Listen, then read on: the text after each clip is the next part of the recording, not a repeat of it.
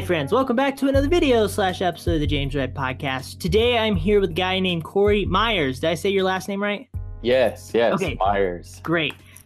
He is with me, and he is a musician and specifically a drummer, but this won't be a conversation about the technicalities of being a drummer so much. As always, this will be about creativity and mastering a craft.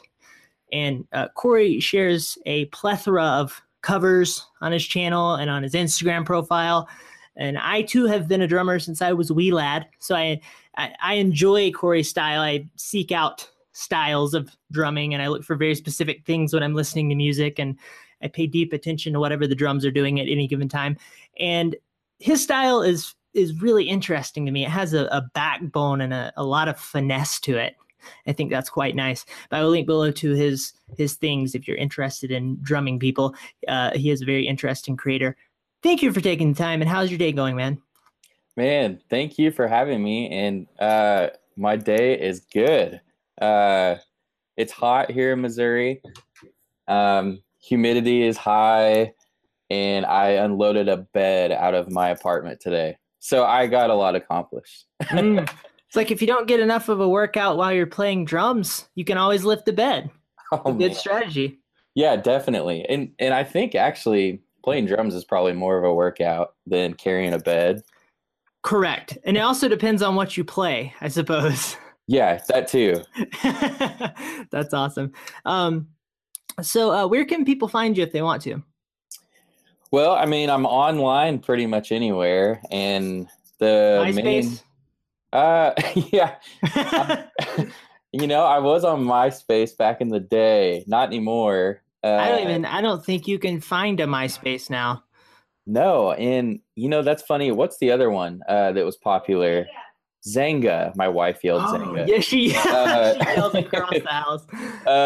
Yeah, Zanga was a popular one back in the day. There's Friendster. I never got on that one. I'd never heard of that one. Yeah. That was I don't even know. I know nothing about it because I never used it. But do you remember AIM, AOL Instant Messenger? Yes, I do. Oh, that was good times, man. That was good times. I spent a lot of time in the wee hours of the evening talking to all sorts of people, romantic partners and such. Anyway, so okay, so what I want to talk about today is your craft of being a drummer and how you have grown that over time. And first off, I'm curious, why did you decide to become a drummer in the first place? Well, really, it started when I was a young kid. I got my first drum kit when I was 2, and it wasn't a full kit. It was just a kick, snare, hi-hat type of thing. And I think my parents kind of noticed that I had rhythm when I was a baby. And, I grew up in a church where they played music in the services, more contemporary style music. So there was a drum kit and even a percussionist there. And I think as a baby, I've heard stories that I would keep rhythm in the seat, even just as like a 1-year-old. Then when I was 2, my parents bought me my first drum kit. They were like, Jesus gave this man a talent. Yeah, pretty much. I pretty much was born into it. Yeah. But I didn't just gain the skills that I have. I had to work on them. And so I got a first drum kit at 2. It was something that I loved over time. And then moving forward, I got a full drum kit when I was 5. And that's when I really started getting into playing songs and playing with my dad, who's actually a guitar player. And we would just jam in the house when I was a kid. And so I just grew up around music. My whole family is musical. My grandpa, he taught music. He was a trumpet player and a jazz musician. And then my uncle is still to this day a professional jazz drummer. And his name's Mike, and wow, you have a lineage there. Yeah. That's fantastic. So, and that's my mom's side of the family. My mom's also musical. And then you go to my dad's side and he plays guitar. And then his brother, my other uncle, plays guitar. And so it really just runs in the family, to be honest. I don't know how. It's like everybody in the family has something that they're good at. Yeah. And so, which is really cool. So for me, drums just became like the centralized thing in my life that I always wanted to do, and I still do. Mm. So It's that's interesting. It's interesting. We have very, very similar stories. I grew up in the church world too, playing drums. I spent an enormous amount of time on stage, which made me very comfortable on stage, at least behind a drum set. yeah, So now being on stage is one of the more comfortable places for me on earth, which I think to many people would seem crazy. But I when I was when I was very young, my drum set was a couch.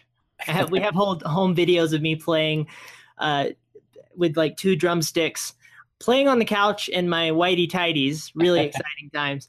And then I got a drum set, and then I started playing when I was 4, and started going at it from there. But like I'm sort of a creative anomaly in my family. I think my dad sings, but I think that I, I feel different than a lot of people in my family in that regard. So it's yeah. always interesting to hear from people who have sort of this lineage of creativity and musicianship in their family. That seems like a really interesting thing.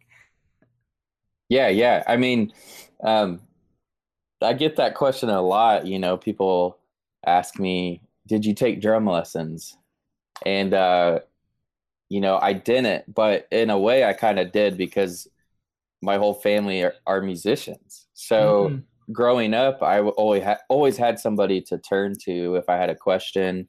And when it came to drums, there's three other drummers in the family. My dad plays drums as well as guitar, and then my uncle and my grandpa both play jazz drums. So there was always somebody to turn to when I had a question or wanted them to show me something or teach me something. And so yeah, when people ask me if I've taken lessons, it's like no, officially no. Uh, but yes, I had some help along the way, Mm-hmm. definitely. Mm-hmm. Did you spend enough time with the jazz musicians in your family to learn a lot about finesse? Yes and no. When I was a young kid, it wasn't as important to me. I was just, young and didn't know at the time how important that kind of stuff was.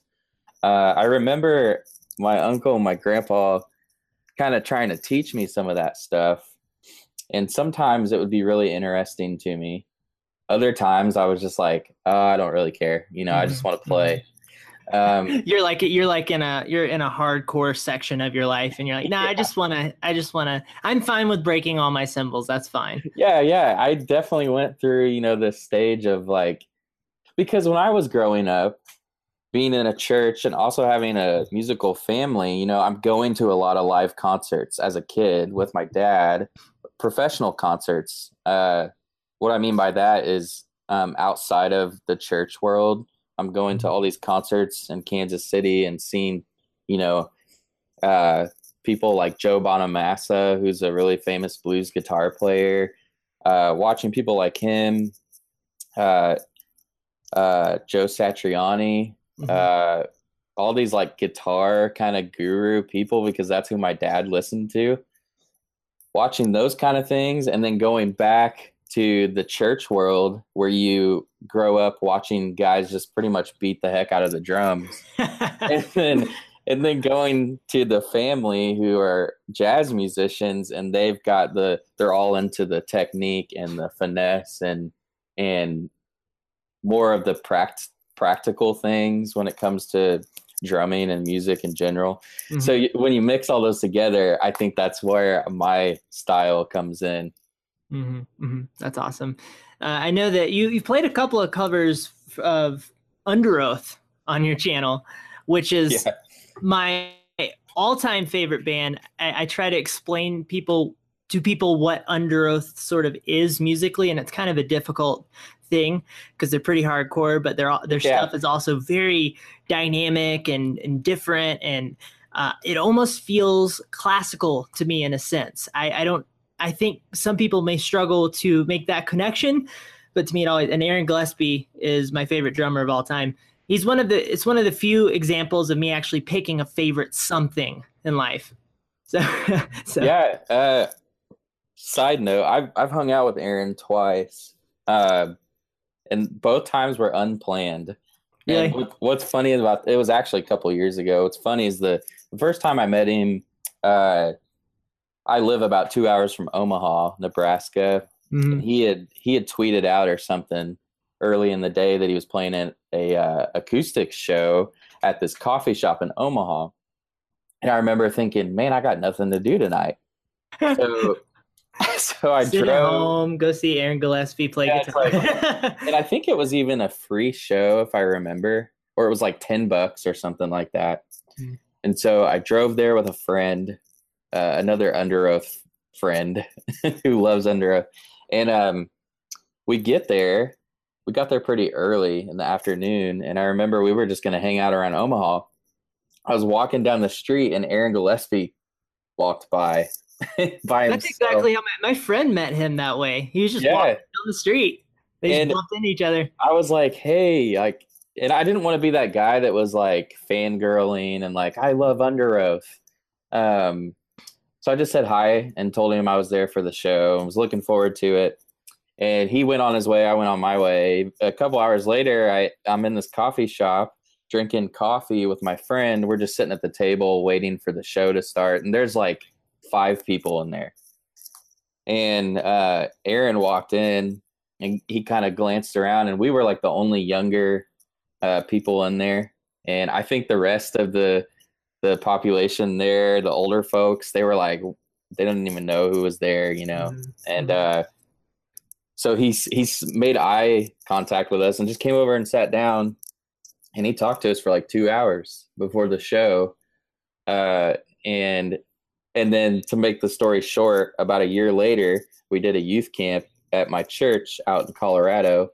And our youth pastor was like, I don't know who I want to bring in for worship this year. We usually do like special guest. Mm-hmm. And he was like, I think I'm going to bring in this Aaron Gillespie guy. Uh, he does worship with his acoustic guitar. And we were kind of going for a simple vibe that year for our youth camp. And I was like, yes, I'm all for that. Yeah. And so he came and did the worship at our youth camp, but then he was in the middle of a tour, and his next show was like 2 days later in Denver, and we were like 2 or 3 hours from Denver out in Colorado. And our youth pastor was like, hey, Corey, do you want to drive Aaron down to his show? So I was like, Yes. yes, I will. And so it was just him and I again for about 3 hours in the car. Dude, And that's so awesome. what's funny is that was like a year before Under Oath got back together. Mm. And I remember asking him, it was just us. I Did he was have like, short hair at that time? uh, yes. Yeah, he had shorter hair and he had it like slicked back or I whatever. used to, I used to have long hair that was as long as his. So that was one of the reasons why I loved him. Is I had a lot of energy on stage. Here, I'll actually show you. People used to call me Animal when I would play. For people who are listening, this is a shirt of Animal from the Muppets. That's And awesome. for one, because I had this long red hair and it looked like a fireball, and two, because I had a lot of energy. I've always had a lot of energy when I played, and so that was my connection to him. I always thought it was fantastic. Somebody else looked kind of like me. He wasn't a lefty though. That was the only disconnection. But And anyway, people probably thought you were Aaron Gillespie. yeah. Well, that's what I was going for. I would get Shaun White a lot. The general public back when his hair was long, people Yeah. would literally yell it out of cars at me, and I would just play along and confuse them. It was good times.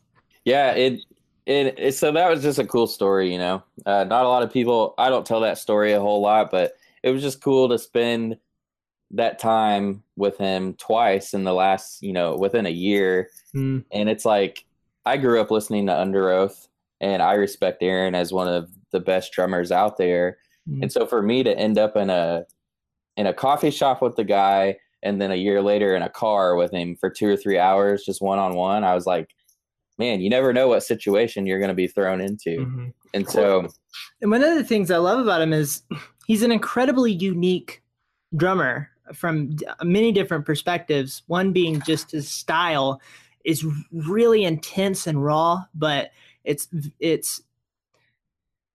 it's technical in the sense that the stuff he would come up with was really interesting, but it was different than a lot of anything else that has really ever been out there. I mean, we have other bands that have come along that have a similar feel, but overall, the sound of Underoath and the sound of Aaron Gillespie as a drummer is incredibly unique. And he was somebody that I think had to fight upstream a little bit, because when he was growing up in his church, I've heard him talk about that experience where everybody was just like, hey, you just need to stop hitting the drums so hard. yeah. Like, you need to get it together. We're going to kick you out of here, you know? Yeah. And so it's like, it's a story of fighting against the current of what everybody else wants you to do and being different. He's just an incredibly different guy in almost every sense. Oh, yeah, for sure. Yeah. And yeah, I mean, I connected with him a lot in that sense of growing up in the church playing drums and being, more of a hard hitter. And in the church world, you kind of get critiqued for that. Mm-hmm. And yeah, he was an inspiration for me when it came to that. And yeah, I love his drumming. I love Underoath. I'm glad they're back together. I remember asking him in the car, I was like, so is Underoath going to get back together? And he was like, I can't say anything. And I was like, yes, they're going to get back together. So that's awesome. Now they're, they got this new album out and they're doing great. Yeah. They changed their sound a lot. Okay, well, we could spend the rest of the conversation talking about Underoath easily, but let's move on. Sure. So I'm curious, what do you love about the craft of playing drums? Oh, man. For me, personally, I would say I like the creativity that comes with playing drums. What a lot of people probably don't see is there's so much more that goes into drumming than just playing a beat for a song. And that was kind of something that I wanted to tackle when I started posting stuff online, was just to show people that drummers are not there to just they're there to be a backbone, don't get me wrong, but they're not. There's so much more that goes into it, and people just think that it's sometimes maybe easy to be a drummer compared to maybe some of the other musicians in the band, like a guitar player or a piano player, whatever. But it's not the case. I think most of the time, and people that I've run into would say that being a drummer, it might be the most difficult job. And so that's something that I've really tried to showcase online. But for me, it's all about the creativity, and not just playing drums, but the sound of the drums, how you tune them, how you record them, the science behind it. That kind of stuff intrigues me just as much as playing the drums intrigues me.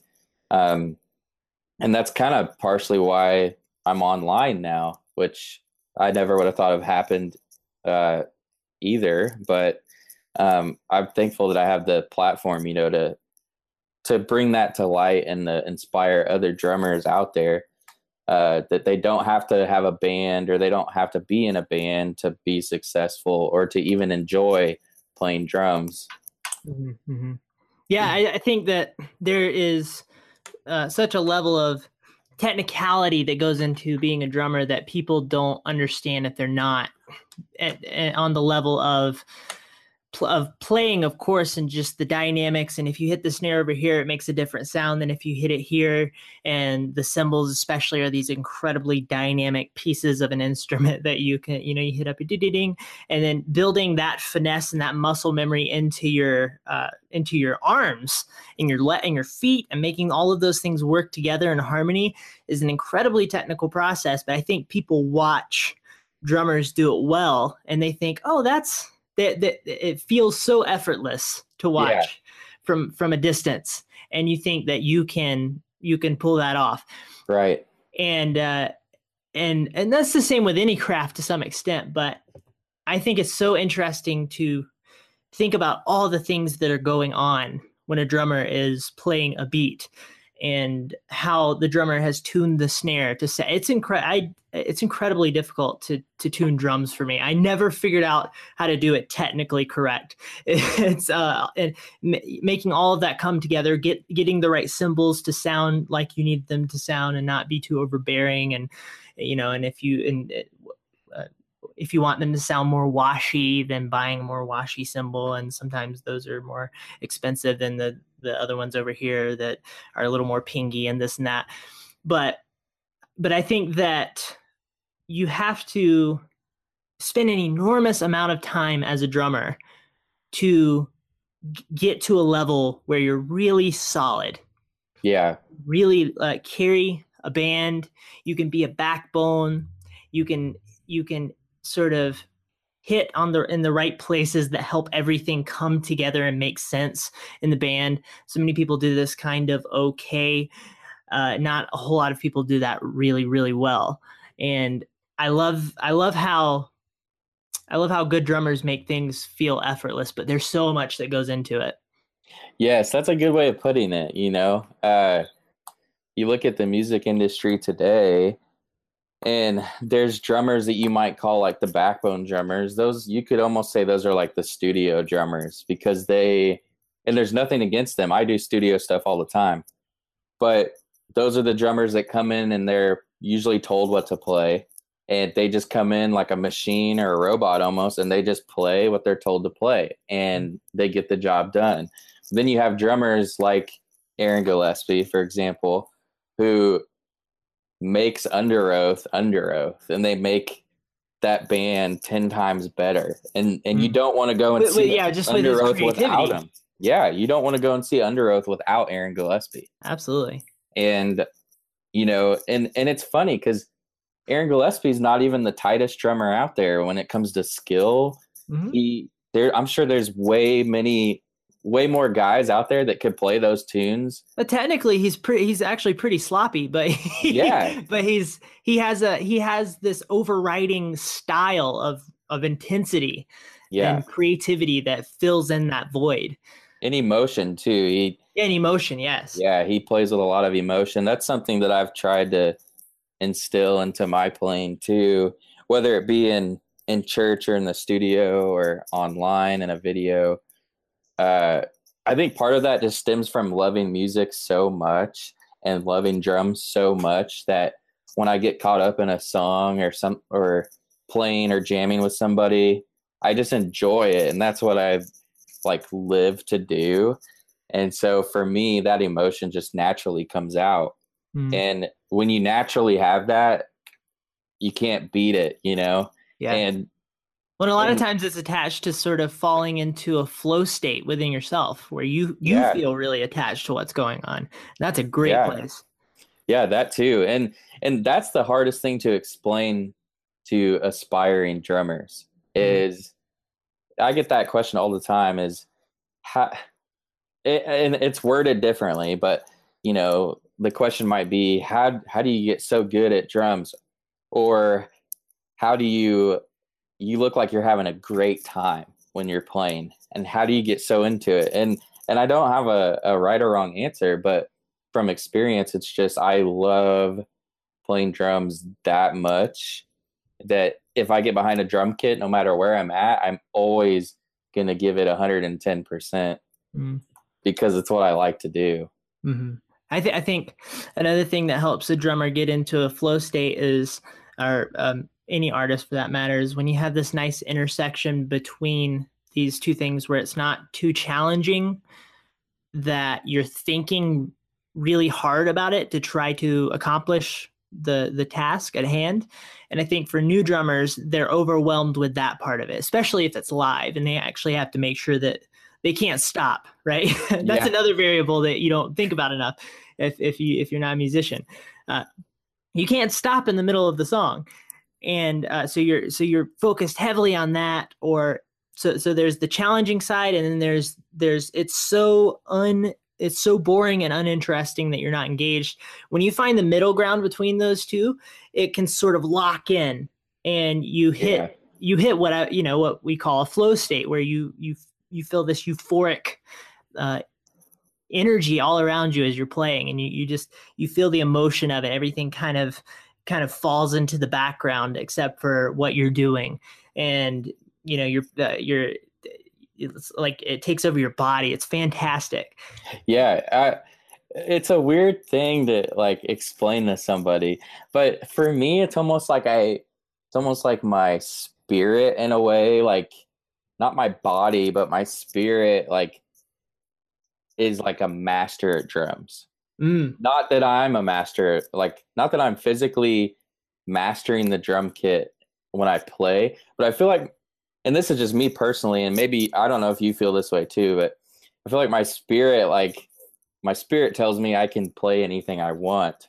And then like I'll hear a song on the radio in the car, and I will automatically like come up with a whole drum part while I'm driving. And I'm not even like trying to focus on that. It Mm. just pops into my head Yeah, like it just flows through, right? yeah, Yeah. just automatically. And then it's like I can go sit at a drum kit and just play it down Mhm. and not have to practice it.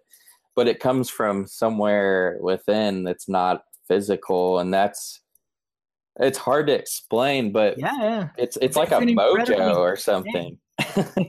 Yeah.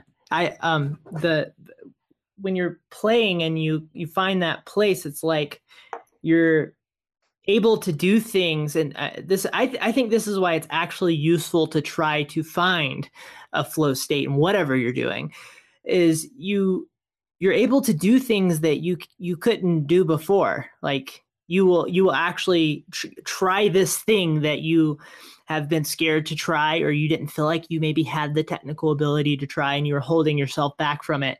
And in that moment you go, I'm going to go for it, and then everything's so locked in your body that sometimes you mess up Yeah, yeah. but everything's so locked in your body that you nail it, or you nail it in some way that's maybe not even quite right, but you're like, okay, that was awesome. Anyway, I did something Yeah. else I didn't even think I was going to do there. That was interesting. And then you hit on the beat, and then you come back out of it and you fall back into the pocket, and it's really it feels fantastic. Yeah, and it's funny you say that because I'll get the question of, "Hey, you did this fill in this video at 1 minute and 20 seconds. What was the sticking pattern?" Mm. And then I one, I can't read music. I know how it works, but I can't read it to save my life. I can't either. I'm glad we're together on that. Yeah, and two, when people ask me those kind of things, half the time I'm like, "Hey, man, I'm really sorry. I have to go back and watch it because I don't know what I did." I don't even know Uh, what happened. Yeah. and that happened today. Somebody left a comment, and I went back and watched it like 5 times, trying to figure out what I did. And I could kind of pick it apart, but when it's happening so fast, and a lot of the times I'm just doing one take covers, then I'm just like, I don't know what I did there, but it turned out really cool. Mm. And that's where that inner like spirit comes from while I'm playing, that tells me you can do this. And then and some, like you said, sometimes it doesn't work out, you mess up, uh but probably 75% of the time you'll nail it. And Mm. that's what makes the drumming on a whole nother level.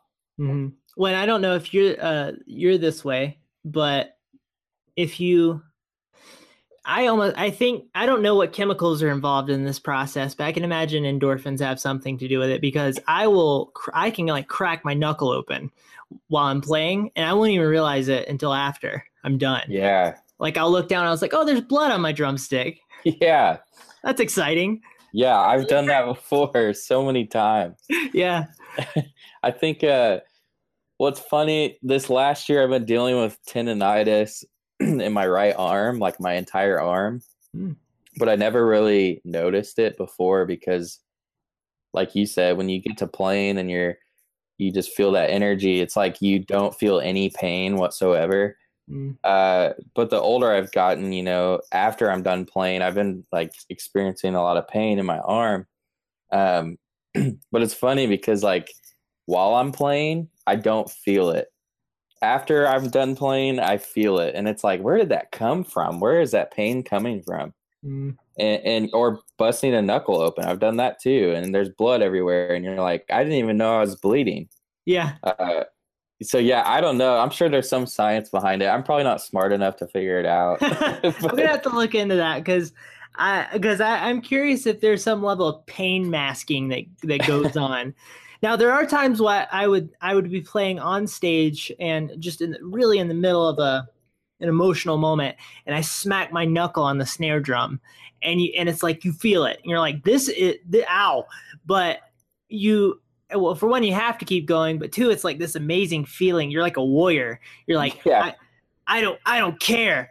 I have work to do. It's great. yes, yes, I totally can relate to that.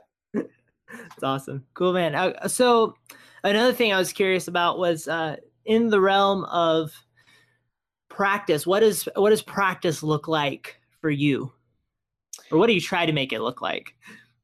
Oh man, it's different all the time for me. A lot of people have like a practice routine that they go through, and it's the same for them daily or weekly. For me, it's always different just because I feel like I live a really busy life. But right now, I try to block out one day outside of any paid gigs or playing at church or anything like that to myself in the studio to practice, and then that's when I also try to record some videos.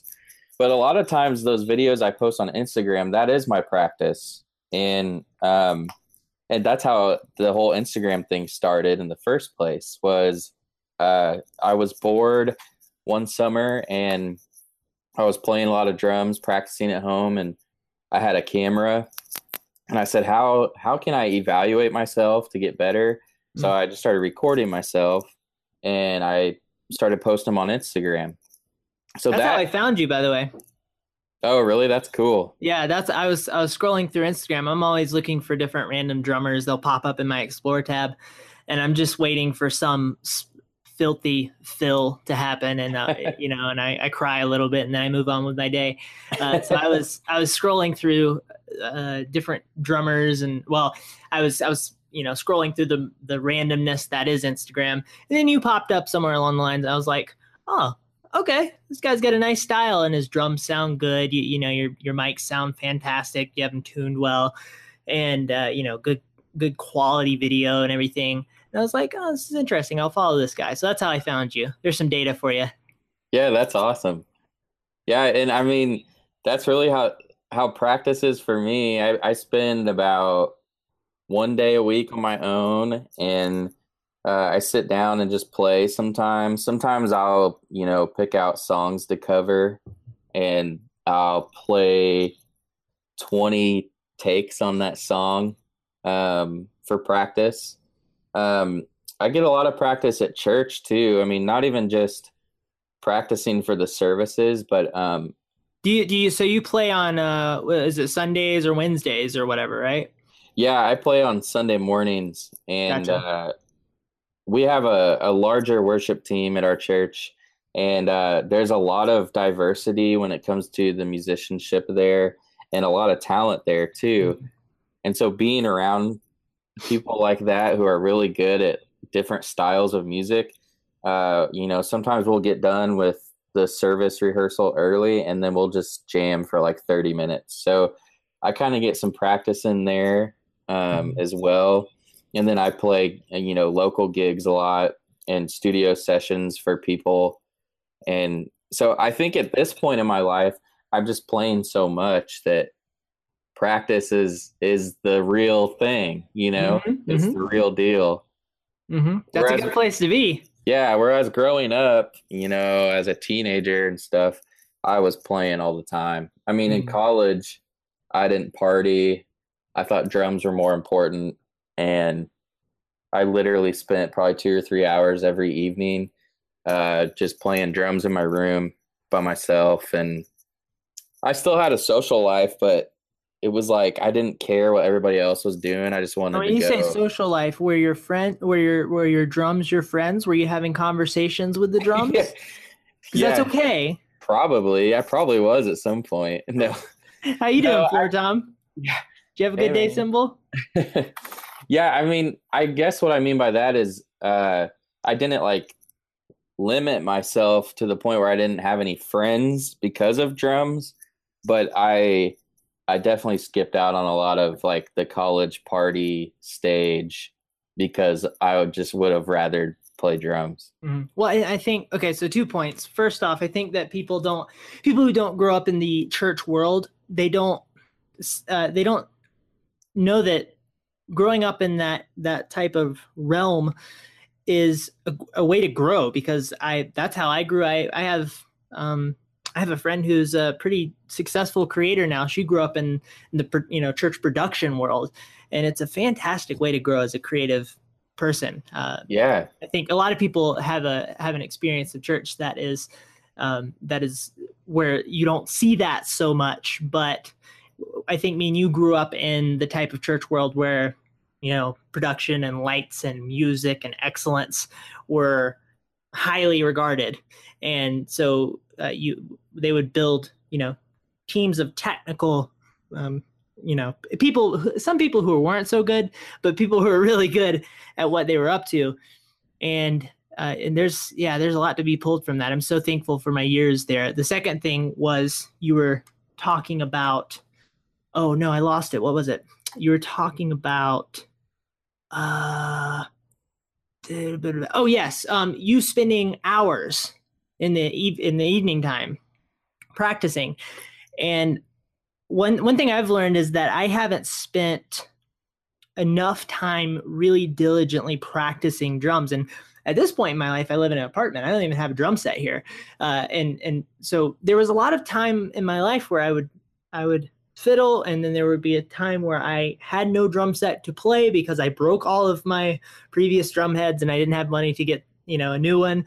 yeah, I didn't have any cymbals, what have you, and I would not practice. And I certainly could have spent more time diligently practicing in a very focused manner to help myself get more tight. And I'm definitely I lack as a drummer because I did not spend that time of dedication all of those years up until now. I would be a better drummer. I'm a great drummer, but I would be a better drummer today if I had practiced diligently. And this is why I think if anybody is trying to pursue a craft and they're serious about it, you need to pour in time and effort on a daily basis, because 5 years from now, you will thank you for, for the time that you put in. yeah. But it's so easy to let that go by and then not put in any time. But you have to think about where you can be in 5 years if you really dedicate yourself to something. Yeah, you have to be driven. And, a lot of people just expect to be good at something after doing it for like a month or 6 months or a year. And then they ask, you know, I'm not getting any better at this. How come? And then you ask them, well, are you practicing? And they say, maybe once every couple weeks, or I just haven't had the time because I've been busy at work or school or whatever. And those are, I mean, that's fine. Like I went through school, I worked a lot of jobs during college, but I was so driven that it didn't matter how busy I was, the drum and the practice time was gonna fit the schedule. Uh, Yeah, it because was like a non-negotiable to some yeah, extent. and it Yeah. still is. And like even now, like I just got married, and so I'm learning like this new lifestyle of adapting to somebody else's schedule. Living But somebody else's life as well as yours. yeah, and but the nice thing is like my wife is very understanding that I like this is something I like to do and it's important to me, and if I don't do it, I might go stir crazy. um, but she also has things that she likes to do, and so during the week, Probably less loud things, I bet. yeah, for sure, she's more of a like a people person. She likes to go hang out with her friends. Mm. And I'm a people person too. But we just like have we've worked out this schedule, to where at least one day a week she goes and hangs out with some friends of hers and gets coffee, and that's my studio time. Mhm. And we respect that for each other, and it's just a healthy thing to do.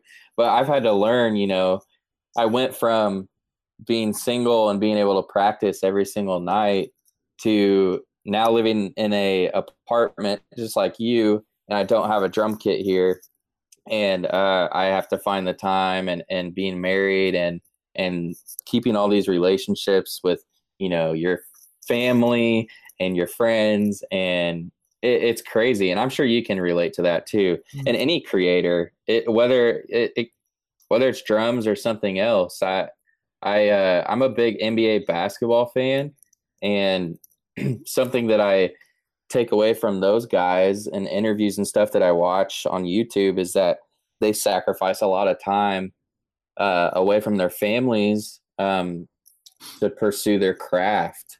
And that's why people like Michael Jordan and LeBron and all these people are really good, because they get there early and they're there late, and their teammates are saying, "Oh man, they put the hardest work into the gym, and they have kids and they have wives, and I don't know how they do it."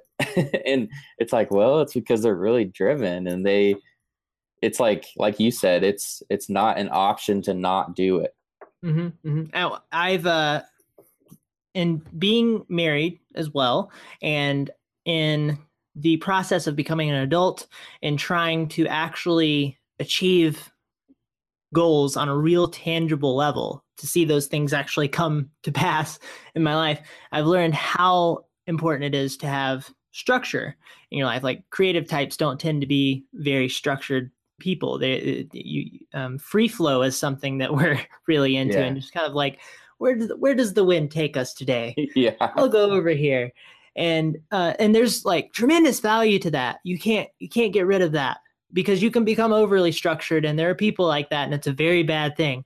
Yeah. But if you can find a nice balance, and mainly as a creator, you're so deficient. Not all of us, you might be a savant of structure, but for a lot of creators, you're so deficient in that area that you have to spend an enormous amount of time dedicating energy and intentionality towards that, so that you can build up a level of structure that can help you become the drummer that you want to be, help you be able to do those fills that you Yeah. have been trying so hard to get, the really technical ones that the gospel drummers do, that make your head hurt when you watch them, Yeah. and being able to just become more well-rounded in general. But I think so many creators sort of play, and there's sort of a ceiling to playing.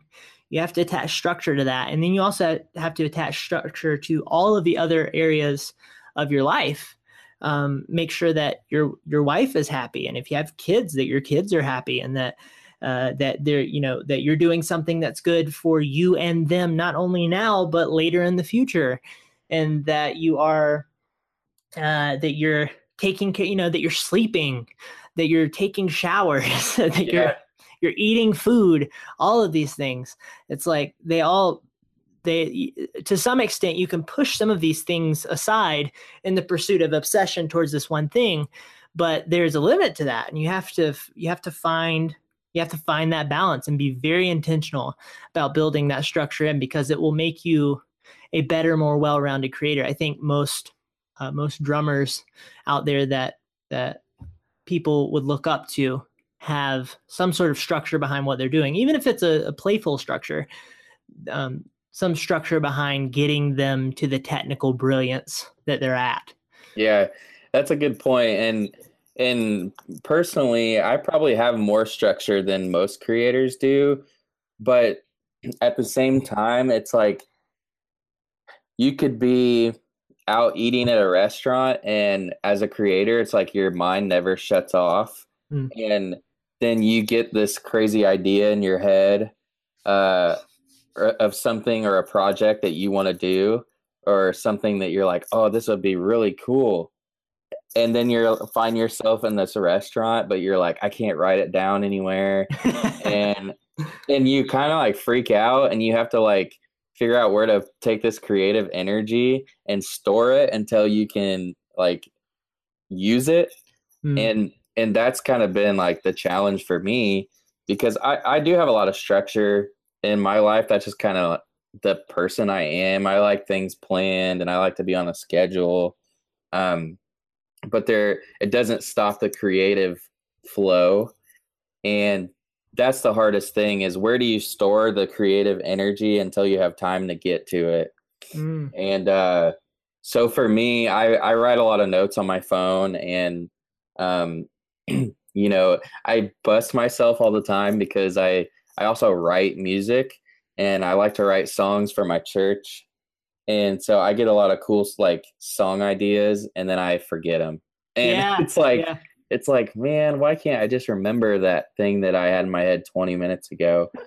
Because yeah. it was Totally. like the coolest thing ever, and now I can't remember it because I was busy. It's almost And like you need like a pocket drum kit you can just pull out and sit down yeah, on the table in the middle of dinner. Or you can take, I suppose, if you go to like a sushi joint, you can take the chopsticks and start playing yeah, on the cups and the little plate that they put the wasabi in. yeah, You know. yeah, exactly, exactly. Yeah, that's it's that's interesting. I think that I think that that is a struggle of a musician. That you have to that these ideas are going to come to you randomly and sort of serendipitously, and it's you have to find a way to get that out of your body. Yeah, and it's interesting how in all arts and hobbies or whatever you want to call it, music, it probably is one of the harder ones, especially as a drummer, because you physically can't have a drum kit with you everywhere. Right. And whereas, like, and I don't want to speak on behalf of any creators out there, but when you look at, I have friends that are artists who draw and they paint and they're very good at it. But I look at them and it's like, sometimes I wish I could do that, and I get jealous because they're able to kind of document their ideas more than I can because it's on paper. And um, Right. it's just interesting. I get jealous of writers because I love Yeah, writing. For one, like I think I'm actually when I need to articulate ideas, I am way more natural at creative writing than even speaking. Like I try really hard to develop my ability to communicate with my face, but um, all of this starts with me writing stuff down. And but for people who are full-time blog writers, or they what's the term, I think a ghost writer is a profession that you can be, and the people that write books, right, you just get in this corner, light a candle, and you go into your zone for 8 hours with 35 cups of coffee, and you write a graphic novel. And that to me is they're so lucky because for one, you can just kind of bring your work with you wherever you go. You can, if you're in a hotel room, you can just kind of open up your laptop and start writing some stuff, and you can. It's not restrictive, right?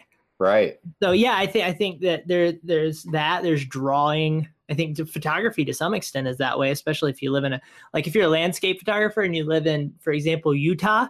I've decided not to go that route of landscape, which is uh, hilarious, but considering where I live, but Right. people, if you're a landscape photographer in Utah, this is a utopia. You can walk outside, walk 30 feet in any direction, and you have a photo.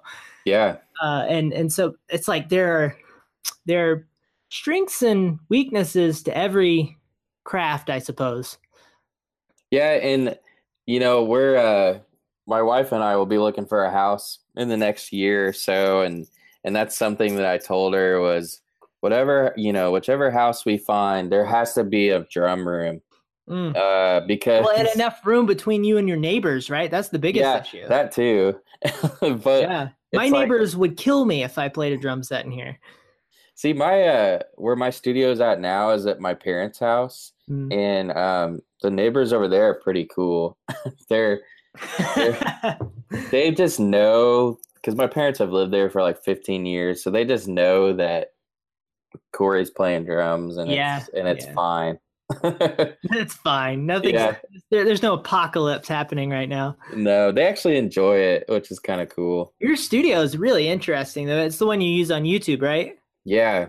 Yeah, you have these prints everywhere. You got that one print that says love and there's like but the letters are like an AK-47. Yeah. What is it? A hand grenade, a sword, and then a handgun. Is that right? Yeah, and what's funny is that's not my poster. It's it's my dad's poster. Ah. But I like the poster. Mm, mm. uh I but think yeah, that's what every musician wants is just a big room surrounded by musical instruments yeah. that you can just sit down and go to town. Yeah, it's like, can I just have the ability to teleport to a studio? Right. Right, And right, right. but that it's not only music, like athletes and like you said, even photographers, you got to go out and capture the content. Hmm. And that's like the biggest challenge Mm. right there because we live in such a busy society that going out and actually taking the time to capture the content is the biggest challenge. Well, that's one of the really fantastic things about photography. I think drums has its own version of this, interestingly enough, but photography because it's sort of it's anti work in a sense. It's anti everything that you're supposed to be doing in society as an adult because let's say you're a landscape photographer, right? I have a canyon like 15 minutes from here. I can drive up in there and find all sorts of wonderful landscapes. And photography has a level of serendipity built into it where you kind of have to wait for it. You kind of wander, you look, you hope it comes. But there's this sort of collision of you being out there and the right circumstances coming. And this takes time. You can't this isn't a to-do list item, right? You sort of you have to meander, you have to hope for the best. And Yeah. this is something that is incredibly important, but I think that a lot of people would have trouble with that idea, which is why they need to be doing something like that in the first place. Because it's good to have something that feels unproductive and explorative, right? Yeah. It's Yeah. like with drums, you can sit down and say, I'm just gonna I'm just gonna start to fiddle around and nothing in particular comes out of it. I mean, and you can sit down and practice a specific fill or beat, I suppose, but a lot of times, for me at least, it's just I just go in there and try to get sweaty and just listen to music that I really enjoy and get into it. And that's there's so many other things that you could be doing in your life at that moment to be more quote unquote productive. Yeah. But it's good to have something that doesn't feel like that. I'm not sure Yeah. why, but It's just like a stress reliever too. sure. Like a therapy in a way. And I always tell my wife, like, going and playing the drums once a week in the studio is like therapy sometimes because maybe I've had a really bad week or I've just been really busy and I like can't get my mind off of normal like life things. And so going to the studio is like my therapy session. The drums are like my counselor in a way, Mm. you know. It's And good to have something that too that you're I complete. don't talk to them though. You no, yeah, okay, okay. Well, I'll be the judge of that. Um, so one day we're gonna have a live stream of you. You're gonna be playing drums, and you're gonna get done, and you're gonna forget. You're gonna think that you turned it off. I'm sorry I hit you so hard. I didn't mean to hurt you. Yeah. I tore a hole in your face. So- But there's something incredibly valuable about doing something that requires you to be totally present too. And yeah. music is one of the best versions of this that life has to offer, specifically when you're playing with other people because you have to stay with them. So the music you can't just like flip, you can't just like pause your iPhone, right? And so it forces you to be completely engaged in that moment, which is something we have a hard time doing as humans. Yeah. And so that's probably why it's so therapeutic is because you have to forget about the rest of life for a little bit. Yeah. Yeah, it's interesting you say be present. That's something that I learned at church actually. Is we kind of have this motto um, that that you want to be present to the presence of Mm-hmm. something. Mm-hmm. And so, like nature, for example, is always there. Like nature has presence 24/7 to Mm-hmm. everybody, but it's up to you if you're going to be present to it. Yeah, And yeah. Or decide to make a connection with it. yeah, Mm-hmm. so my drum set is always going to have presence, but I've got to make myself present to it. Mm-hmm. So yeah, That's a fantastic way to put that. I think that's really interesting. I'm gonna and write that, that down somewhere. yeah, and it's not just with drums either. You can adapt that to anything, Mm-hmm. even relationships. Yeah, yeah, yeah. I mean, if you have a wife, it's like how many times have you not been present to the presence of your wife? it's Right. it can be a very difficult task when they're kind of sitting on the couch like they were the last time you went in the room. It's like Yeah. you're always around each other, so you forget how beautiful that presence is. Yeah. Yeah, Exactly. it's absolutely right.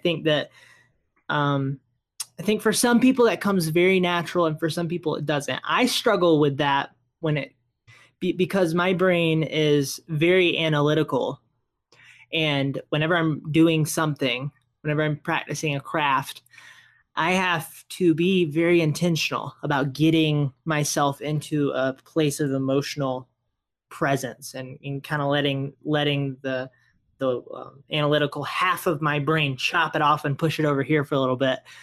That's really hard to do, but I think that is an important component to being an artist for all sorts of different reasons. Yeah. I couldn't agree more. Mm. So back to the practice idea. I'm curious what is the value? Well, first off, how much do you actively utilize this idea of repetition, and what is the value of that for you in trying to accomplish something? As far as repetition and the value in that, I think repetition for me, it just keeps me faithful and honest to the craft. Um, if for me, repetition looks like every Tuesday, I'm going to the studio, I'm practicing, I'm filming videos for people to watch. But if I miss a week, it's not the end of the world, but I kind of feel like a piece of me like is missing Mm, until I can get back to it. And mm, so for me, the repetition is more me being faithful to the craft and making sure that I'm making time for it. Um, Kind of sounds funny to put it that way. mm. It's not like I worship like the drums or anything like that, but in a way, you could put it that way if you want to. Well, I It's think it's interesting you use this language of sort of having responsibility to the thing, to the craft, yeah. to the drums. Not that the drums are going to get mad. We're really leaning towards you having conversations with drums, Corey. I think that's what happens whenever nobody's watching. Well, I think even nowadays it's kind of a little different because now that I have the following online, I have all these people watching and they Yeah. expect something from me. And the responsibility to them. Yeah. And there's that responsibility that I've never had before. Whereas before the responsibility was to myself and to my uh, To your goals, maybe. friends and goals and to my church family to be there for them. And now it's turned into now I have the responsibility to make sure that everybody watching online has new content to watch and they enjoy it. And but at the same time I have to find the balance of making sure that I'm not here to really be a people pleaser either, because I want to be happy myself and I don't want uh the online presence to ruin my repetition. And it's not, but I don't want it ever to get to that point Mm-hmm. where I feel like if I don't do something, people are going to hate me.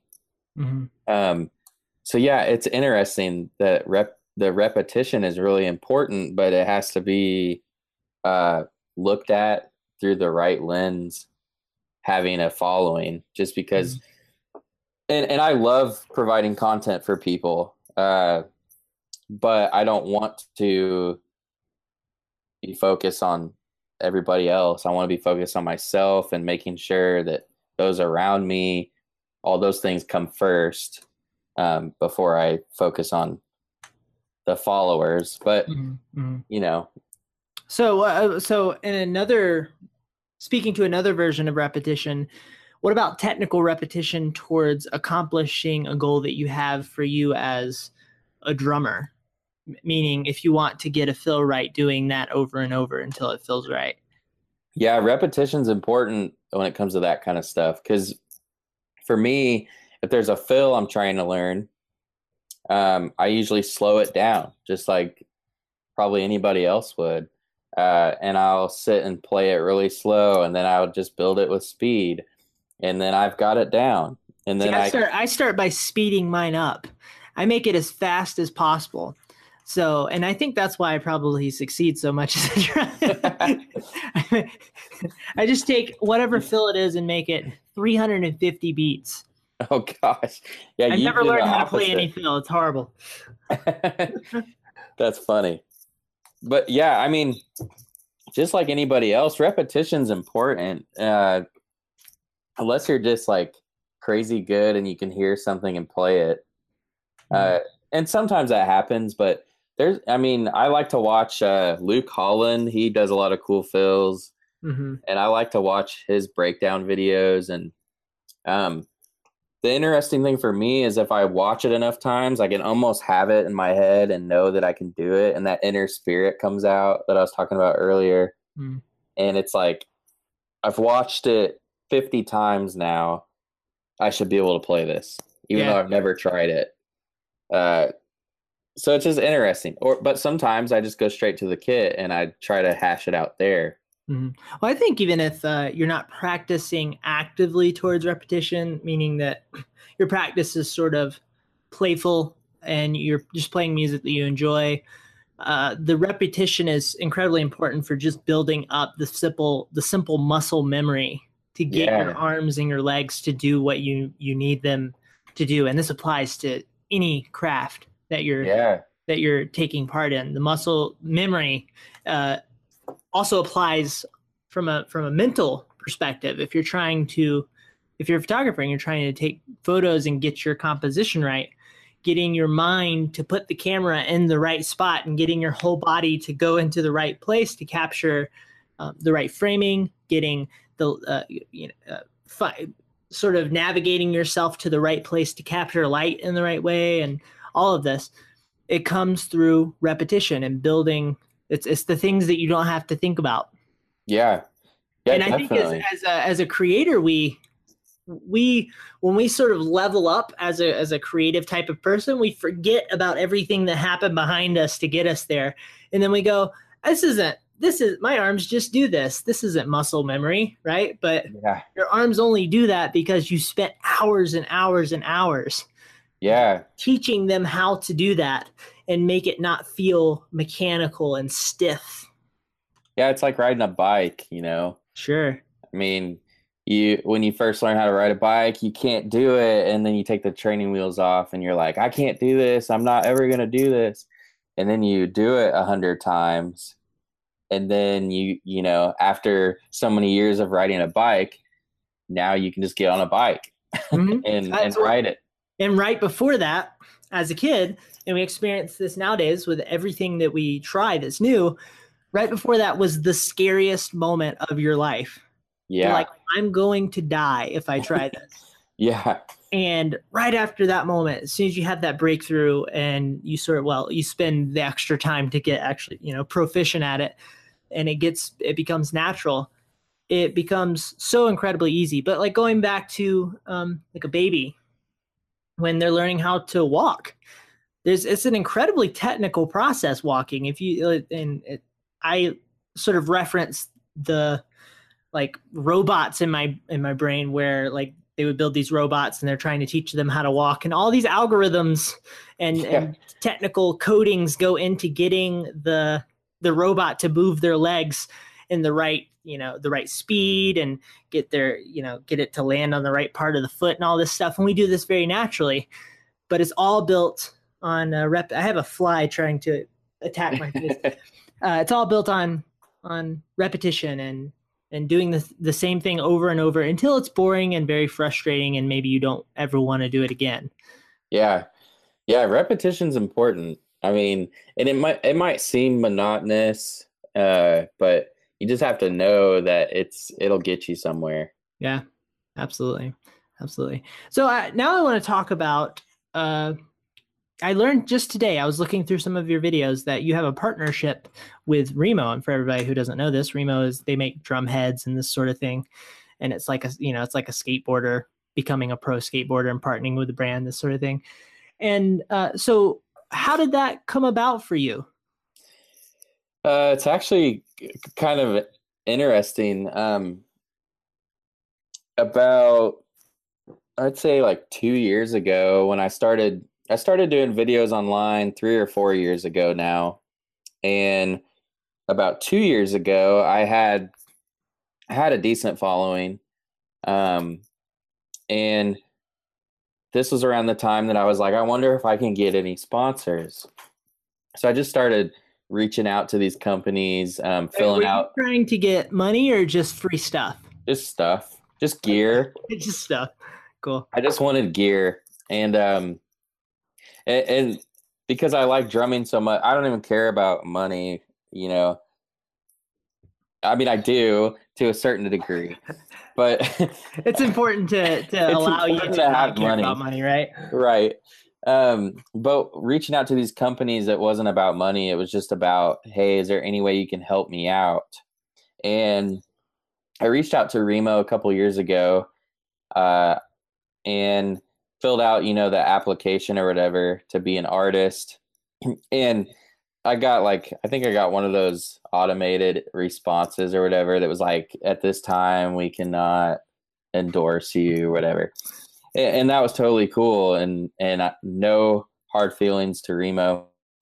But I kind of gave up with the sponsorship thing. I was like, if anybody's going to sponsor me, they'll just approach me. And so actually a couple months ago, about a month ago, it wasn't too long ago, they had reached out to me via email, I believe. Was that, or it was a direct message? I can't remember. It basically just said, hey, we'd like you to join the Team Remo family. And long story short, two of the guys that work there that are kind of higher up are followers of mine on Instagram. And I didn't know this at the time. They just follow me on their personal accounts. And they'd emailed me and said, hey, we follow you on Instagram. We'd love for you to be a part of the Team Remo family. So they just randomly reached out to you.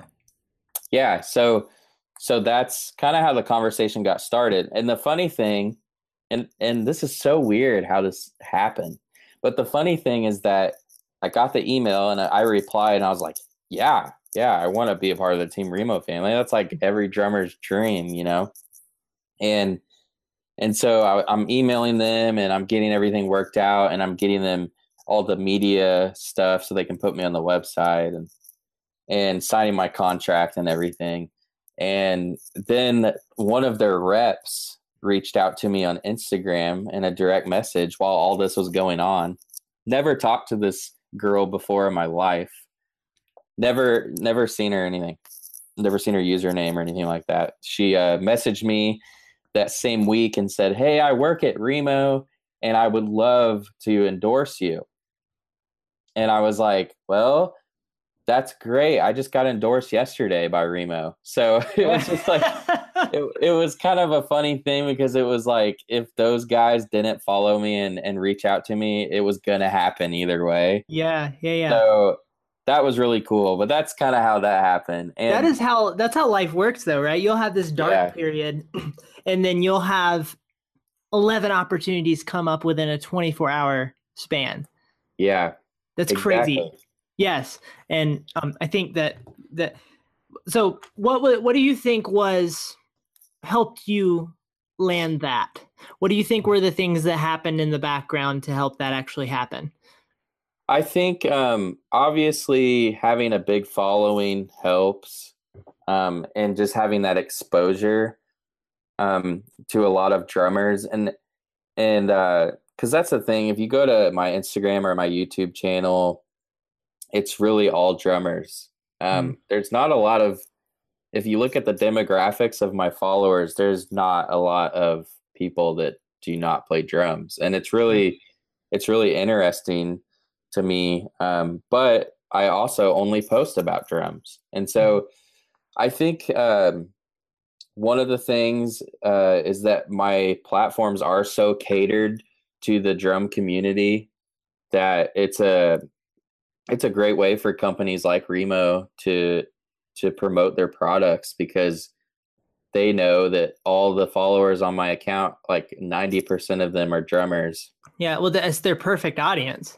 Yeah, and they're, most of them are young and aspiring drummers, or guys that have been around for a long time, but maybe they um, fell off the drum wagon for a while and they're getting back into it. And so I think it's just the inspiration that I'm able to provide through these social media platforms. But the same thing happened with Peisty too. This I was endorsed with another cymbal company, Mm. and I just wasn't, things were kind of happening there that I won't go into, that I just wasn't happy about, and I just didn't feel comfortable in that situation. And I remember thinking, what do I do? Do I reach out on my own to these other cymbal companies, or do I just put my head down, don't have any contact with anybody, and just keep playing these products because I can't afford to buy new cymbals? Mm-hmm. And so that's what I did. And the funny thing is, I got an email actually from Istanbul, uh, probably 4 or 5 months ago now, The from a drum rep. company, not the country for anyone. Yeah, yeah, the drum company, not the country. Just got an email from Istanbul the other day. Yeah, the president emailed me. That's cool. That's exciting. I didn't know you like to play drums. and but yeah, so I got an email from them out of nowhere, out of the blue, and the guy was just like, "Hey, we'd love for you to join our team and endorse you." And I was like, at first, I was like, "This is really cool. Like, this is what I was looking for." They make good cymbals too. They do. I used to play them actually, Yeah. and The ones I've heard from them are primarily pretty sort of washy. Shh. But yeah, they make more like pingy types of stuff too.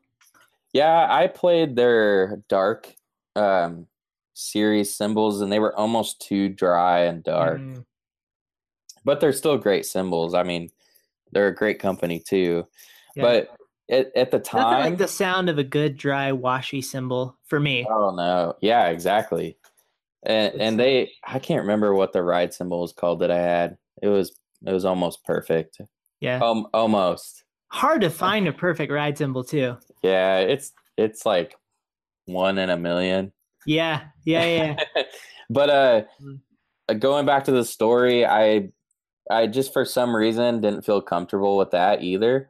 I don't know why, because I love Istanbul, but I just was like, you know what? I don't want to deal with any endorsements right now. I don't want to switch contracts. I don't want to go through all the hassle. I feel like you, correct me if I'm wrong, you seem like somebody who doesn't want to get sort of over encumbered with business and Yeah, yeah. contracts and such. I don't, unless it's something that's gonna help me out. Hmm. Like Remo, they reached out to me and they've been very supportive, and that's something that is gonna help me tremendously in my drumming career, to have availability to their products. 24/7. You know, if I Mm-hmm. need something, I just email my rep and say, I need this stuff by this date. And that's really cool.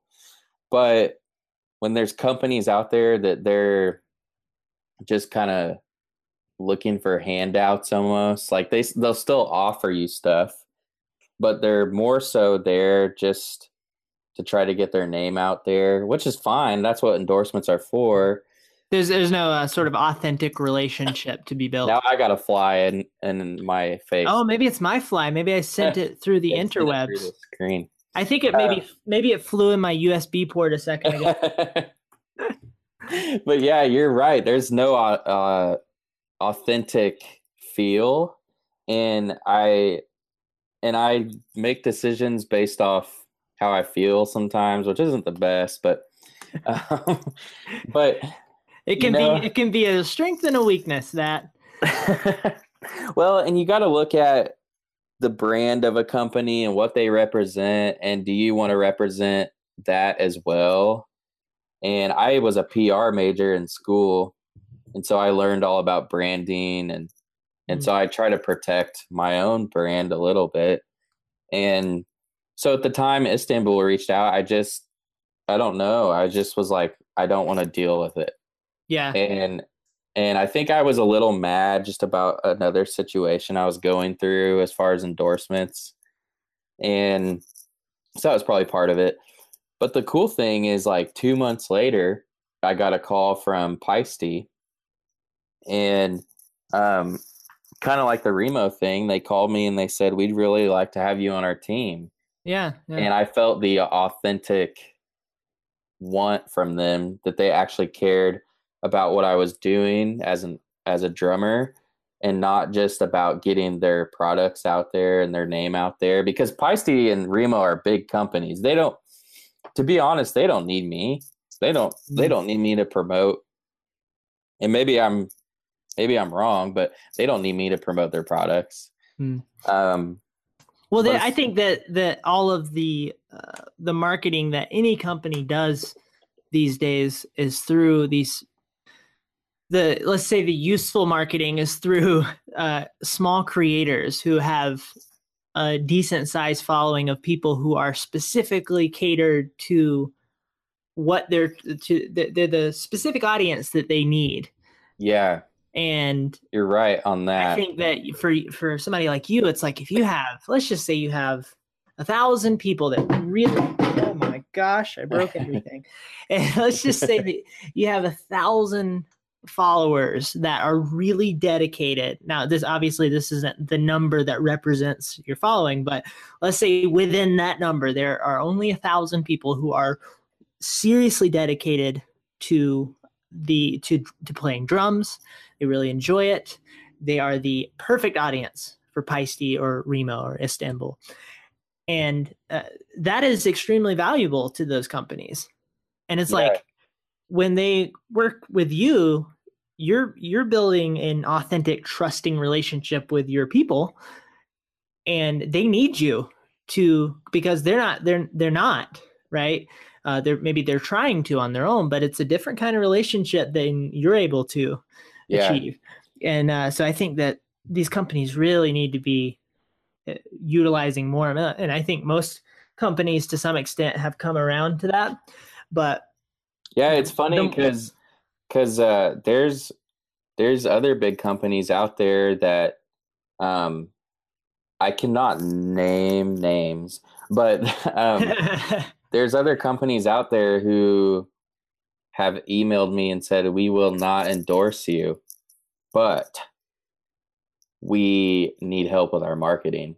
mm, And in return, they will give me products or pay me or whatever to promote something, but I'm not directly promoting it in a way that you know about it. And it's just interesting because it's like some of the drum companies out there haven't quite figured out yet that social media and online is like pretty much equally important as touring is. oh yeah, sure, And sure. and that's Well, a big, think about the amount of people that see it on a daily basis versus the amount of people that may go to see a band. Yeah, exactly. online, like through you and through all the other drummers that are out there online. I mean, it's like millions and millions of people. Yeah, They better be getting a hold of them. that's a big, that's kind of a hot topic right now in the drum world. I don't know if you really have followed that, but I've been in some conversations online with touring drummers who even play with big names, who they're either mad or maybe a little bit envious because they're not getting the endorsements they feel they should get. And then there's Mm. people like me who don't tour full time that are getting these endorsements. Yeah, well, And they're not leveraging the internet. they're not. And if you can do both, then you've got it made. But Sure. but yeah, it's interesting that the way marketing is going for anything, like you said, not even just drums, but a lot of people are utilizing YouTubers and vloggers. Mm. And I know the NBA, they utilize a lot of vloggers and they pay them to go to the games and they do vlog videos and then Mhm. they post them on YouTube. And Well, because that's what the younger generation is watching. yeah, it's funny that you mention uh, sort of using the internet and using the traditional means of actually, people seeing you live and the normal ways that bands would always do things. Uh, I'm fascinated with Post Malone because he's Yeah. he is a brand. He is a logo of a person. Like he's got tattoos all over himself. He just got some new ones on his face. He's an incredibly unique looking character. He's got crazy hair. His music videos are almost hilarious. They're so ridiculous.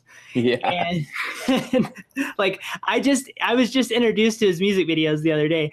I was like, what is happening? There's samurai swords. He's driving a tank. And so he's a master of branding, but he's a good example of this where, I mean, of course he's playing live shows all the time, Yeah.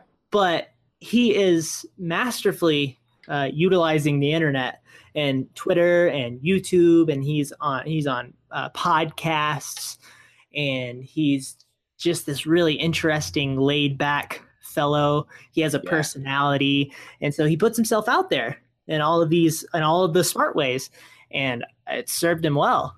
Yeah. Exactly. And excuse me, that's the thing that some people don't realize how powerful the internet is yet. And I don't know. For me, I would have never dreamed of accomplishing some of the things I've done in a life, in my whole lifetime. But then now that the internet has like blown up and there's this platform to release videos and Instagram and YouTube and even I've been doing some Reddit stuff and I don't know, it's just opened up a whole nother world and I've built relationships through Instagram. I've met um, well-known drummers. I've gotten free tickets to concerts. I've gotten to do all these cool things just because of being online. Mm. And it's crazy because some people could say that the internet is fake and not everything's true on the internet and there's truth to that too, Mm. but there's also real people behind those phones Mm. and utilize that's why I like Instagram so much because it's still like a mobile thing and it's more honest than Facebook or Twitter. Did you hear that they're playing around with the idea of allowing you to upload an hour of video to Instagram? No, There you go, dude. You can play a whole concert. that would be crazy. I don't know how I feel about that yet. I don't know either. It's very strange, I but th- it could I, be, yeah, it could be they're good or definitely going to have to bad. allow you to move the playhead. Yes, I think it would be a good thing if Instagram stays a mobile app. Mm, I know. I like the.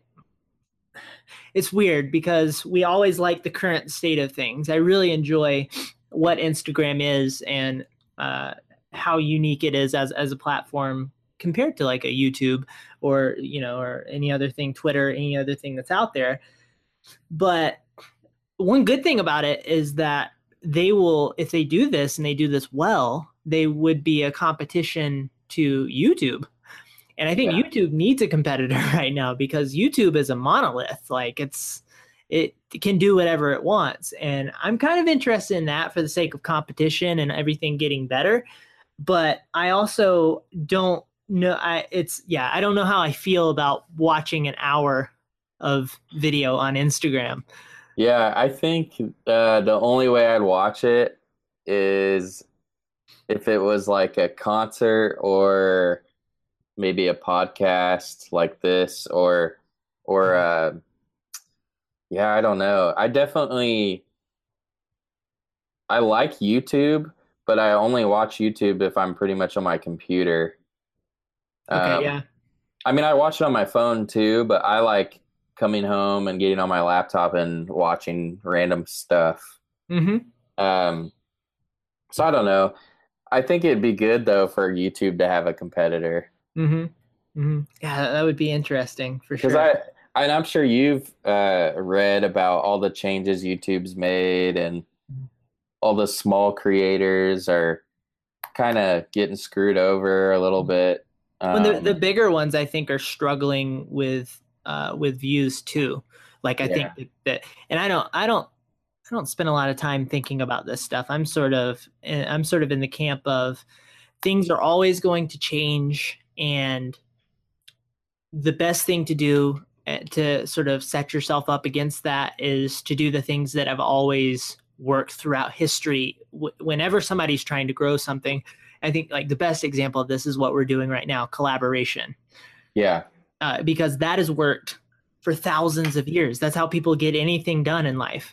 And so yes, it's like, so yeah, YouTube's going to do all sorts of weird stuff, and who knows, maybe it'll get so bad that people start leaving the platform. And if Instagram comes around and what they do is amazing, people people might have half a mind to jump over there and be like, bye YouTube, because but people are being demonetized and all sorts of stuff like this, and their views are going uh, down, and all the chronological stuff that's going on.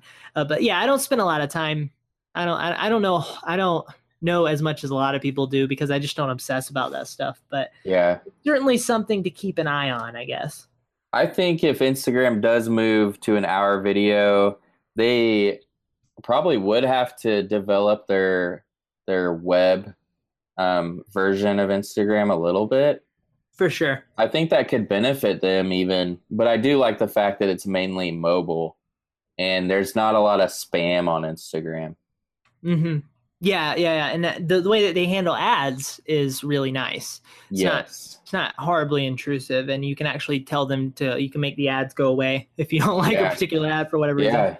But it's like they have to figure out how to do that and still serve the photographer community as well, because photos is sort of the DNA of Instagram. Yeah. There was a time when you couldn't. I can barely remember this time. I was second guessing myself. You couldn't upload videos to Instagram at one point, and your photos had to be square. And now they have videos. You can upload all sorts of different photo ratios, and everything's changed. It's weird how you forget what happened like 3 days ago. Like Yeah. when they go through this big UI update and everything shifts. Everybody was complaining about it. This sucks, but then a week later, nobody remembers how it used to look. It's Yeah, funny how that and works. when I started Instagram, you could upload videos, but it was 15 seconds. Mm, And that was like 3 or 4 years ago. And Instagram was not cluttered with any drum content. And now that even back when it was 15-second videos, that's when it started gaining popularity and people started watching my videos and other people's videos.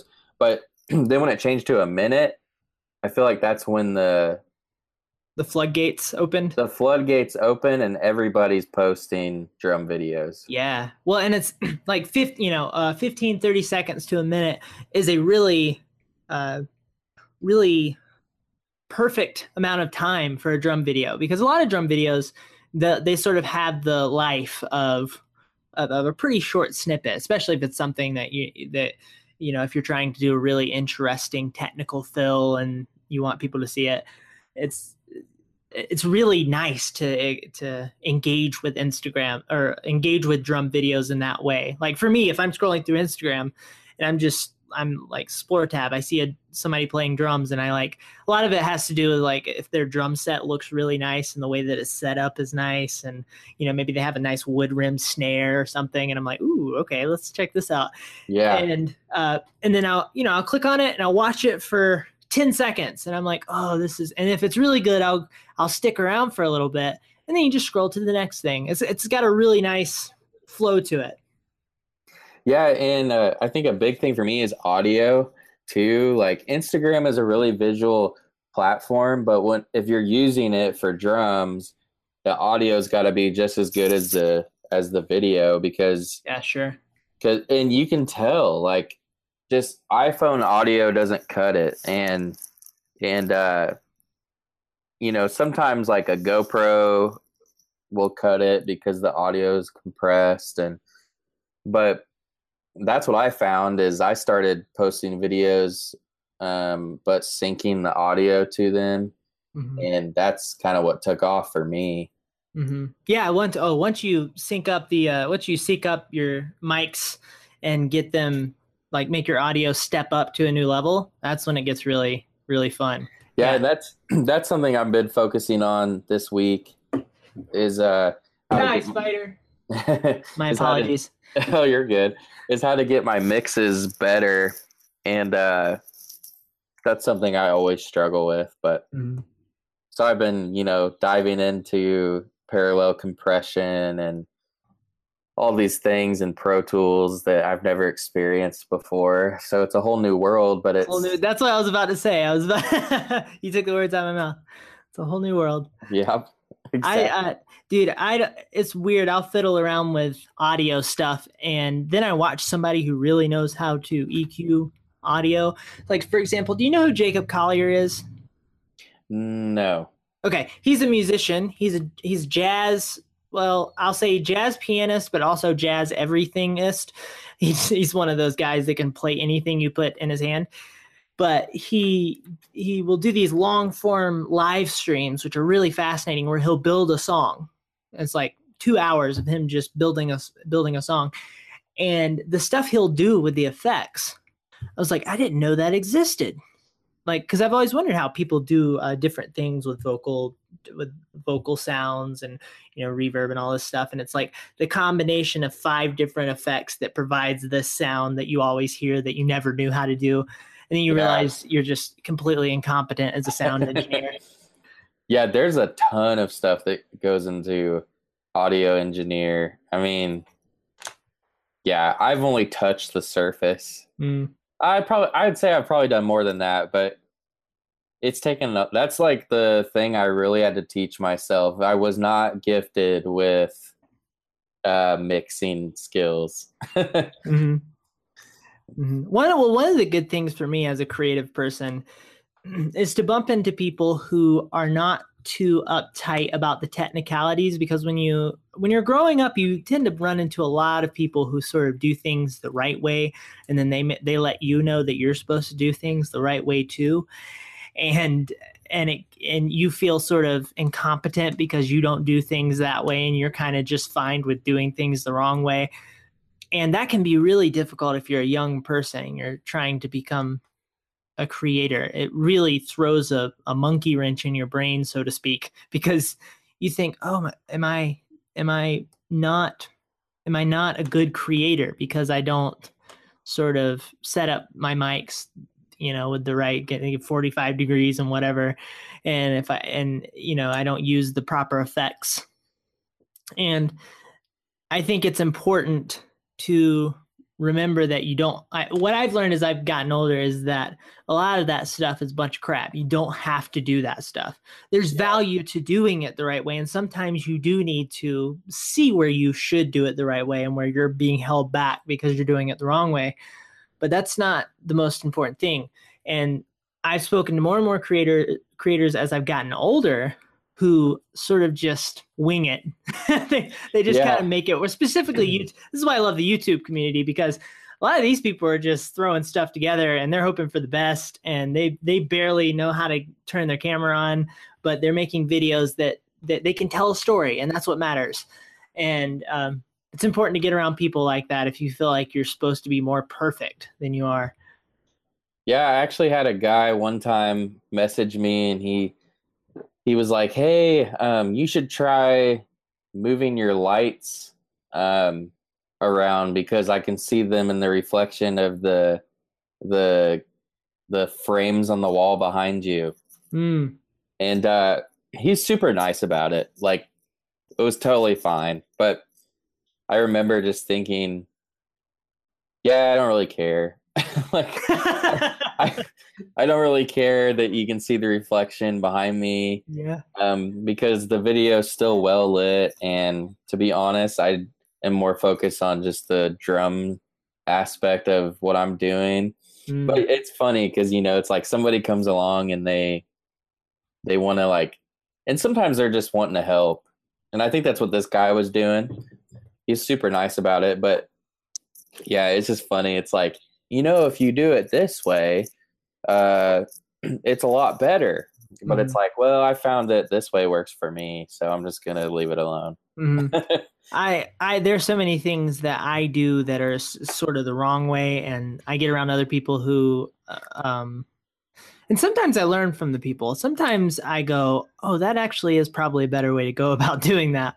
Yeah, But a lot of times you have to learn an artist when you need to care about what other people are thinking, and when what you're doing is just fine, and that their way is not the right way, it's their way. yeah, And that's a hard distinction to make. it is.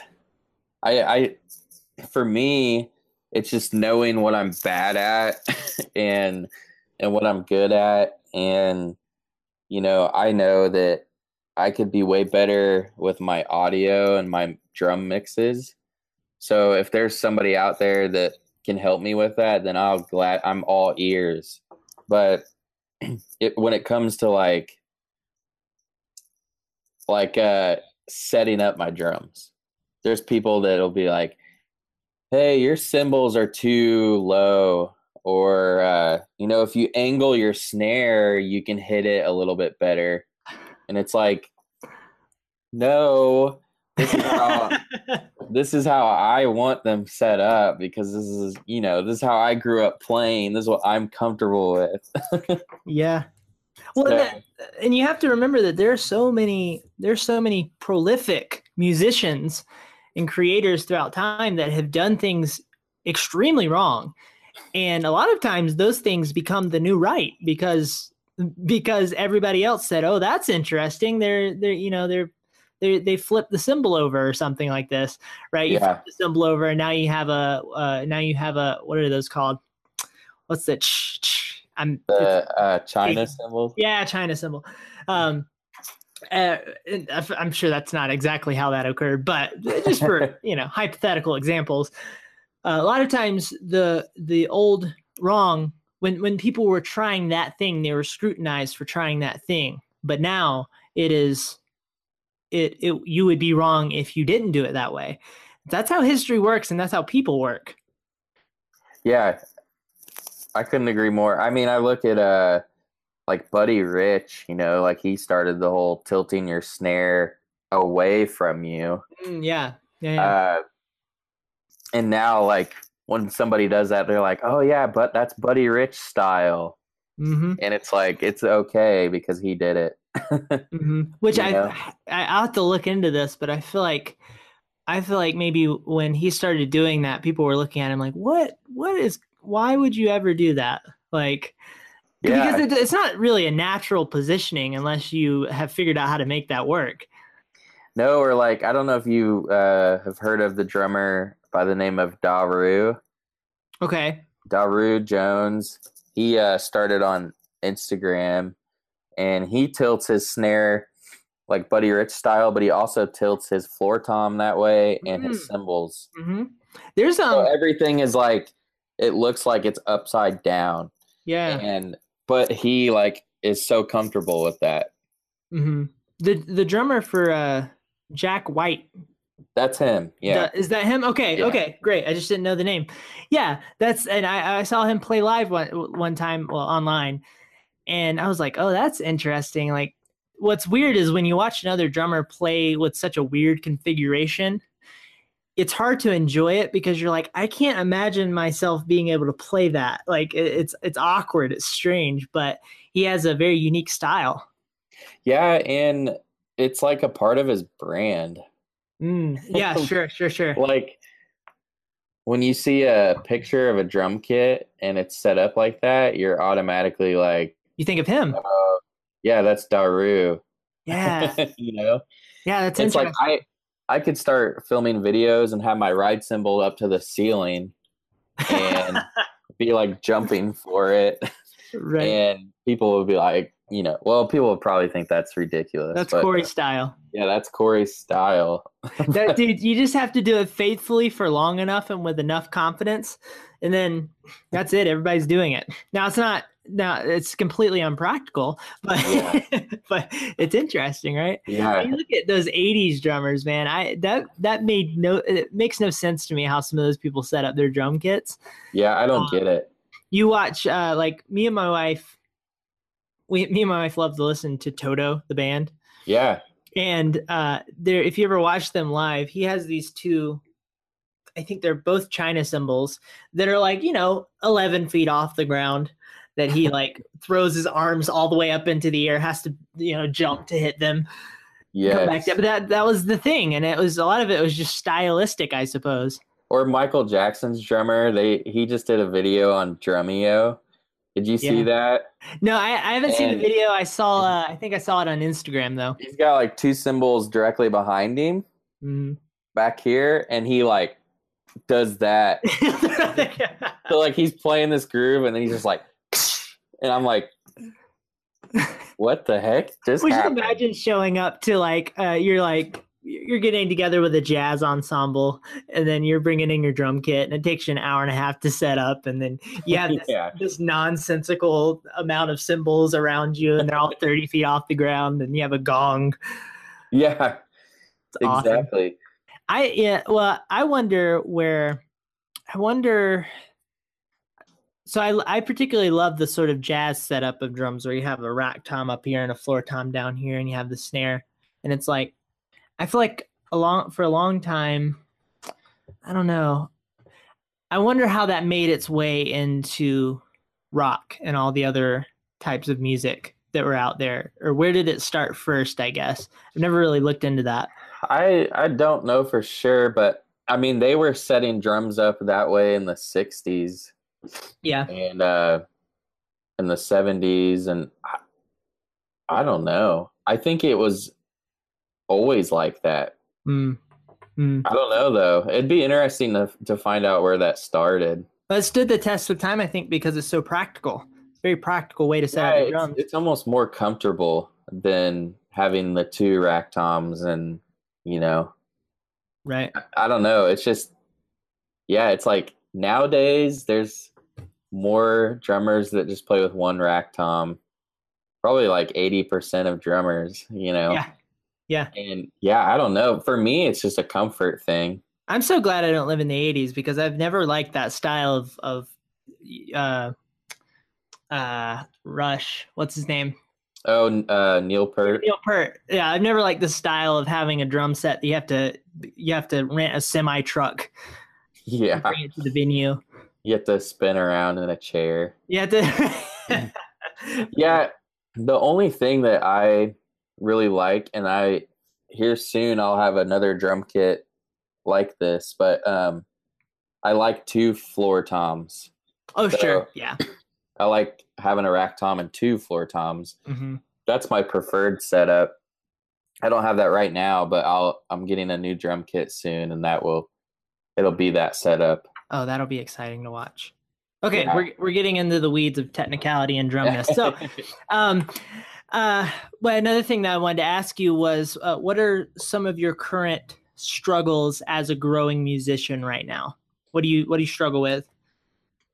Like practical or Uh, on a well, it could absolutely be practical, but I would love to hear sort of on a deeper level, like what you're trying to accomplish and your goals, and maybe something that you're running into a wall with, maybe. right.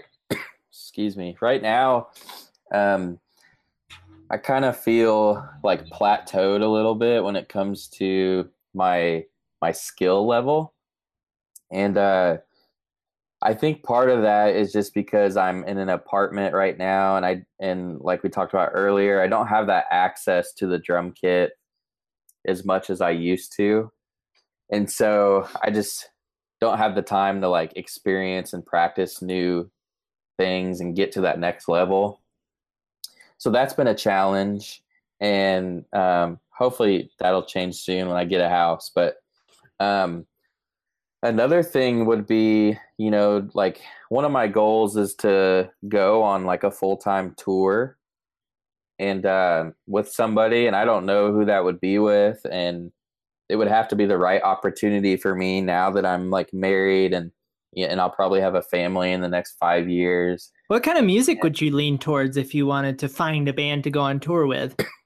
Um, I don't know. Probably either just like either rock, like alternative rock, or hip hop. Hip hop. Okay, that's interesting. Just because of Yeah, the sort of tight, interesting beats.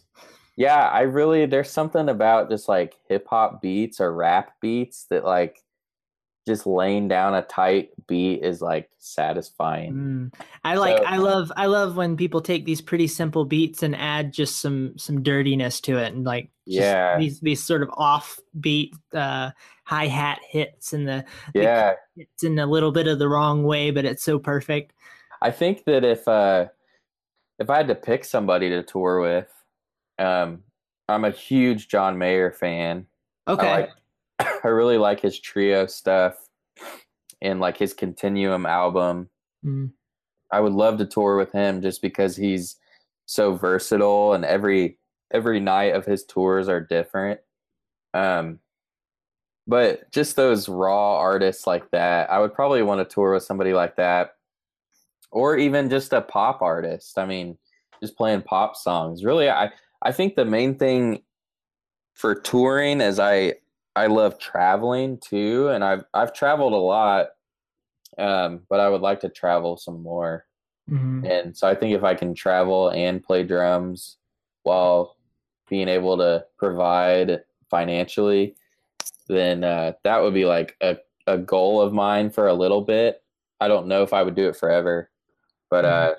that's something that I've always wanted to do. I've done tiny tours and I've done fly out gigs.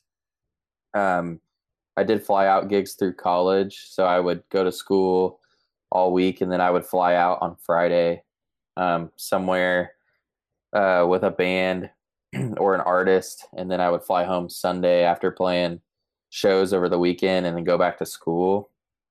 So I've done that. That's really tiring though. Mhm. um, so yeah, like a full on tour is something I want to experience. Have you thought about the steps that will get you from here where you are now feeling plateaued and not on tour to feeling less plateaued and more on tour? Yeah, I think one of them would probably be moving um, to a city that's more has a bigger music scene. Mm. Um, but at the same time, I mean, I have friends that have gotten touring gigs from being online or just knowing the right people. Mhm. And I think knowing the right people is the biggest thing. And I was talking to a friend of mine about a month ago on the phone. Um, he owns a big company called Big Fat Snare Drum, and little did I know, I've known this guy for like 2 or 3 years now, and little did I know that he's like a touring manager for a bunch of big artists. And so he was like telling me about all this stuff, and I was like, dude, if you ever need a drummer, please like call me because I would like to go on a tour sometime and just experience what that's like. Mm. And so that right there is probably the biggest connection that you could make to get to achieve that goal. But I think just knowing more people in the industry, and if I was going to move, I would move to somewhere like Nashville or LA, or I don't know, Yeah. Chicago, New York, something like that. But I don't plan on moving, so I don't know. I don't Yeah, know. yeah. I don't know how well that goal would is attainable, but we'll see. That's interesting. It's like you almost, it's weird how life works where you spend a lot of time thinking about what if you did that and maybe I should do that. And then one day you're just like, maybe, and for me, a lot of times the catalyst is actually visiting the place that I'm thinking about going. And like me and my wife just visited New York City. It was actually New York City for the first time for me, but we have a lot of friends in New York City, like YouTube creator friends in New York City, very successful YouTube creator friends. And we we visited there and we just got around that energy and the motivation of everybody around. Like these people are just insanely motivated human beings. They're our age and they're killing it. And they ride bicycles and electric skateboards to everywhere they go. And Like a Casey nice stat, exactly, or exactly. what's his name? Yeah, Casey Neistat, you got it. Yeah. I Yeah. watch his vlogs. Okay. All right. That's Well, cool. sometimes, not every day, but We actually got to meet him when we were there. That was really fun. oh, that's awesome. Yeah, we bumped into him. Our friends actually, our two of our closest creator friends, which we work with, actually, their office is in the same building as him. Oh, okay. So we met him coming out of the building, Yeah. which is good. It's better than being on the outside and meeting him coming out. So Yeah. that was really cool. It was unique. We met him for like 5 seconds, which is normally how those things go. Yeah. He had a boosted board in one hand and a camera in the other. And I was thinking, I would be worried if that was not the case. Like if his hands were just empty, I'd be like, is he sick? Is Right. he dying? Right. Anyway, so, but went to New York and spent a little bit of time there. And the whole time me and my wife were there, we were like, how do we move here? This is great. And then we came back to Utah and we were like, okay, it's kind of nice here too. We really Yeah. like it here. And so now we're in this weird state where we're like, who knows, man? One day we might end up there, but we love it here. But there will just be this moment where you will go, all right, it's time to pull the trigger. We're gonna do this. It's horrifying, but we're gonna do this. Yeah. And but yeah, it's like us being here has helped us create opportunities. Interestingly enough, just from being in a place that we really enjoy, and then all of the stuff that we've been trying to build has been online. But I think there's absolutely value to being in the places where you can easily get to an event or something Yeah. where you can collaborate with other people and build relationships. But I think And the main thing is just being intentional towards that wherever you are, putting in an enormous amount of work to try to build relationships with the people who may be valuable to you someday. What were you gonna say?